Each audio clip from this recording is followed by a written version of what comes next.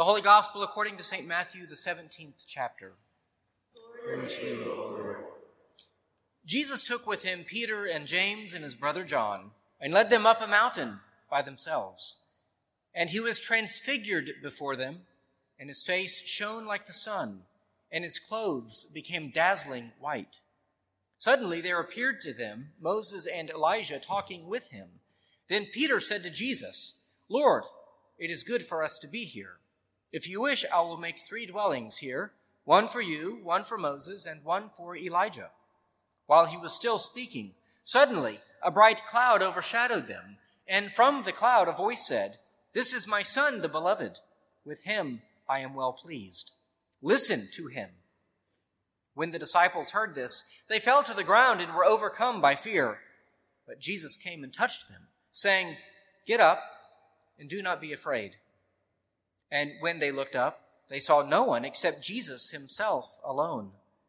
As they were coming down the mountain, Jesus ordered them, "Tell no one about the vision until after the Son of Man has been raised from the dead." The Gospel of the Lord. Praise to you, O Christ. Grace and peace to you from God our Father and from our Lord and Savior Jesus Christ. Amen. Have you ever been conned? Maybe someone figured out a way to weasel some money out of you. Or maybe someone professed to you their undying love but didn't really mean it. Maybe you joined a religion or a movement that the leaders of which knew was a pack of lies. It's a terrible feeling. It can happen to the best of us. We naturally want to trust others, to believe them, to empathize with them, to help them. And they know that, and they prey on that part of our nature. If it's ever happened to you, then you know that it's difficult to ever trust again, and your evaluation of the human being as a race goes down a little bit. Conning, which I believe derives from the word confidence, as in someone is running a confidence game, or they're a confidence man. It's usually accomplished by pretending to be so sure of what you believe that other people actually feel foolish if they don't go along with it. Con men often will prey on those who are maybe insecure about what they believe. Maybe they've never really gotten to the bottom of what they believe or why, so they become sort of easy targets for a persuasive and confident person. About a year back, I got very interested in the teachings and the writings and the leaders of the Nation of Islam. I think it was maybe because of the rise of black nationalism that itself was a kind of response to a rise in white nationalism in America. But anyway, I was interested in the origins of some of these people, and so I read Malcolm X's autobiography, and then a biography of the man to whom Malcolm X had pledged his allegiance for 15 years, the leader and sort of prophet of the Nation of Islam, Elijah Muhammad. Now, of course, the stories of both men are very long, and it's not my calling to tell them from the pulpit. But for comparative purposes, I think it's a pretty interesting study. One thing that I became very convinced of was that Elijah Muhammad was conned, and he himself was a con man. The man who conned him was a mysterious figure, a name not many people know anymore. He disappeared around the time Elijah Muhammad sort of took the reins of what was called the Nation of Islam. And this man, who had many aliases, who was tracked by the FBI in pretty great detail, his name was Wallace Fard, probably was not even black, as we would say that word, but probably from the Middle East. And he had some extremely bizarre teachings. He taught, for example, that the original and sort of great race was people of color. And at one point, all of human beings were black. But over time, there was this evil scientist who, through centuries of selective breeding, had created this race of evil people who were white. True story. I wouldn't believe it if I hadn't read it, but it's all there. Now, that is how the Nation of Islam, especially in the early days, would speak about white devils, because they were literally thought to be this race that had been created. And this is what Elijah Muhammad preached and believed, and what Malcolm X also preached and believed for a time. Now, it didn't help that white people had actually acted like devils.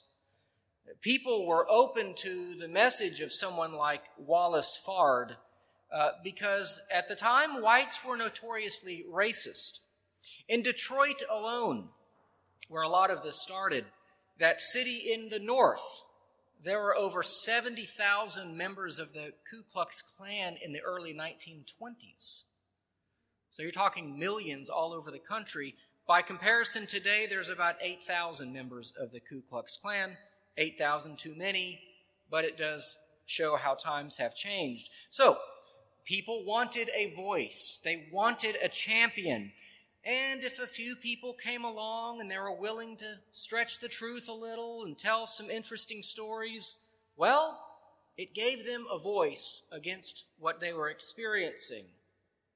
Many of their complaints were legitimate, but the solutions proved destructive. Elijah Muhammad, as it turns out, was a pretty poor leader of his movement. He would have long been forgotten if not for Malcolm X. When Malcolm X found Elijah Muhammad, he only had about 200 followers. But due to the rhetorical brilliance and debating skill of Malcolm X, the Nation of Islam grew to over 100,000 members. In his own words, though, Malcolm X realized near the end of his life, he was assassinated when he was 39, that he had been conned, and the teachings of the Nation of Islam were false. He repudiated the evil scientist theory, that there was one sort of master race, etc. And I believe that he was assassinated because he had turned his considerable intelligence against the Nation of Islam, just as he had done so against racism in the years before. Now, that's important because Malcolm X is still a hugely influential figure. But it's the Malcolm X really pre-conversion that many people quote. That was the era in which he is known. Anyway, it's just one interesting account, as an example, for comparative purposes, of men conning and being conned in the name of religion. By the way, Malcolm X, I don't believe, was a con man. He was a true believer, and by all accounts, an upright man. But Elijah Muhammad and Wallace Fard, I think it can be convincingly shown, were not honorable men. But because they claimed to have this direct personal connection with the God of the universe, unique revelation that only they possessed, they were able to convince people to follow them. They weren't the first, and they certainly will not be the last. And because we all have an intuitive desire, having been made in God's image, to be in a relationship with God, we can easily fall for these kinds of stories. Now, of course, critics of our own faith, critics of Christianity, simply say that just as we feel others were duped, they would say the same about us. That we're not so different from those who believe strange and odd things, and that words come from the mouths of prophets. What really is so different from Christianity, from, say, the Nation of Islam, or Mormonism, or heck, Scientology? The transfiguration of our Lord. Maybe it's a good day to ask those kinds of questions.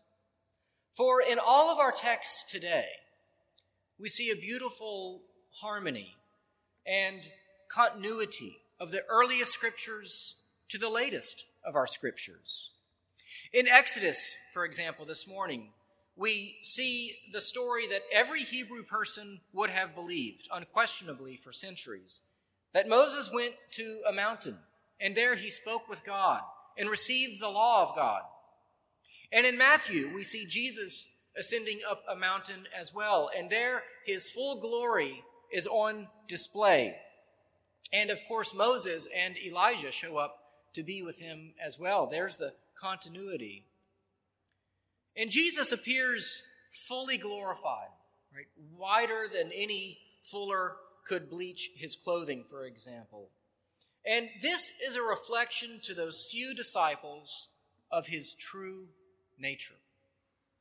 That Jesus condescended, that he was only an ordinary laborer, that he never appeared in such a way, much less that he would be crucified, should not allow us to forget that he was the possessor of God's glory.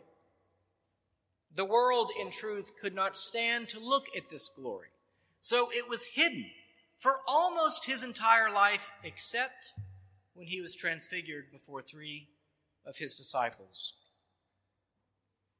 Were these disciples duped? Were they conned? Some of Jesus' miracles likely could have been replicated. Have you ever watched a modern-day magician, for example, perform a feat and you just swear that they have sold their soul to the devil because there's no way that they just pulled off that magic trick right in front of you with you watching very intently like that, you know?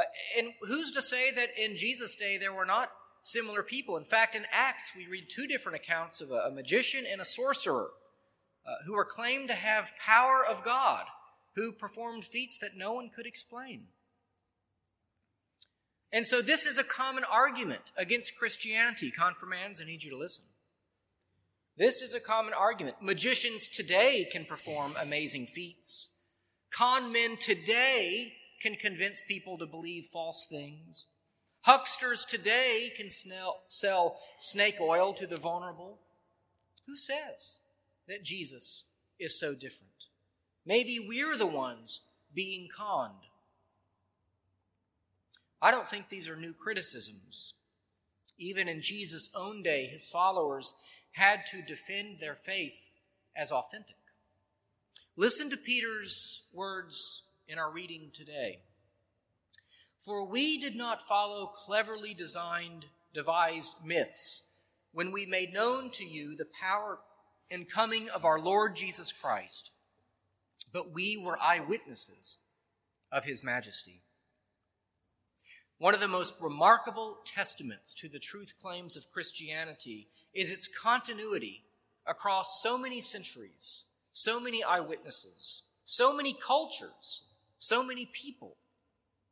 One of the surefire ways to spot a con job, at least in the realm of religion, is the localization of the revelation from God to just one person. Mary Baker Eddy, Joseph Smith, L. Ron Hubbard, and moderns like Benny Hinn. These men and women claim to have a special anointing, a unique and private relationship with God that opens up previously closed heavenly portals.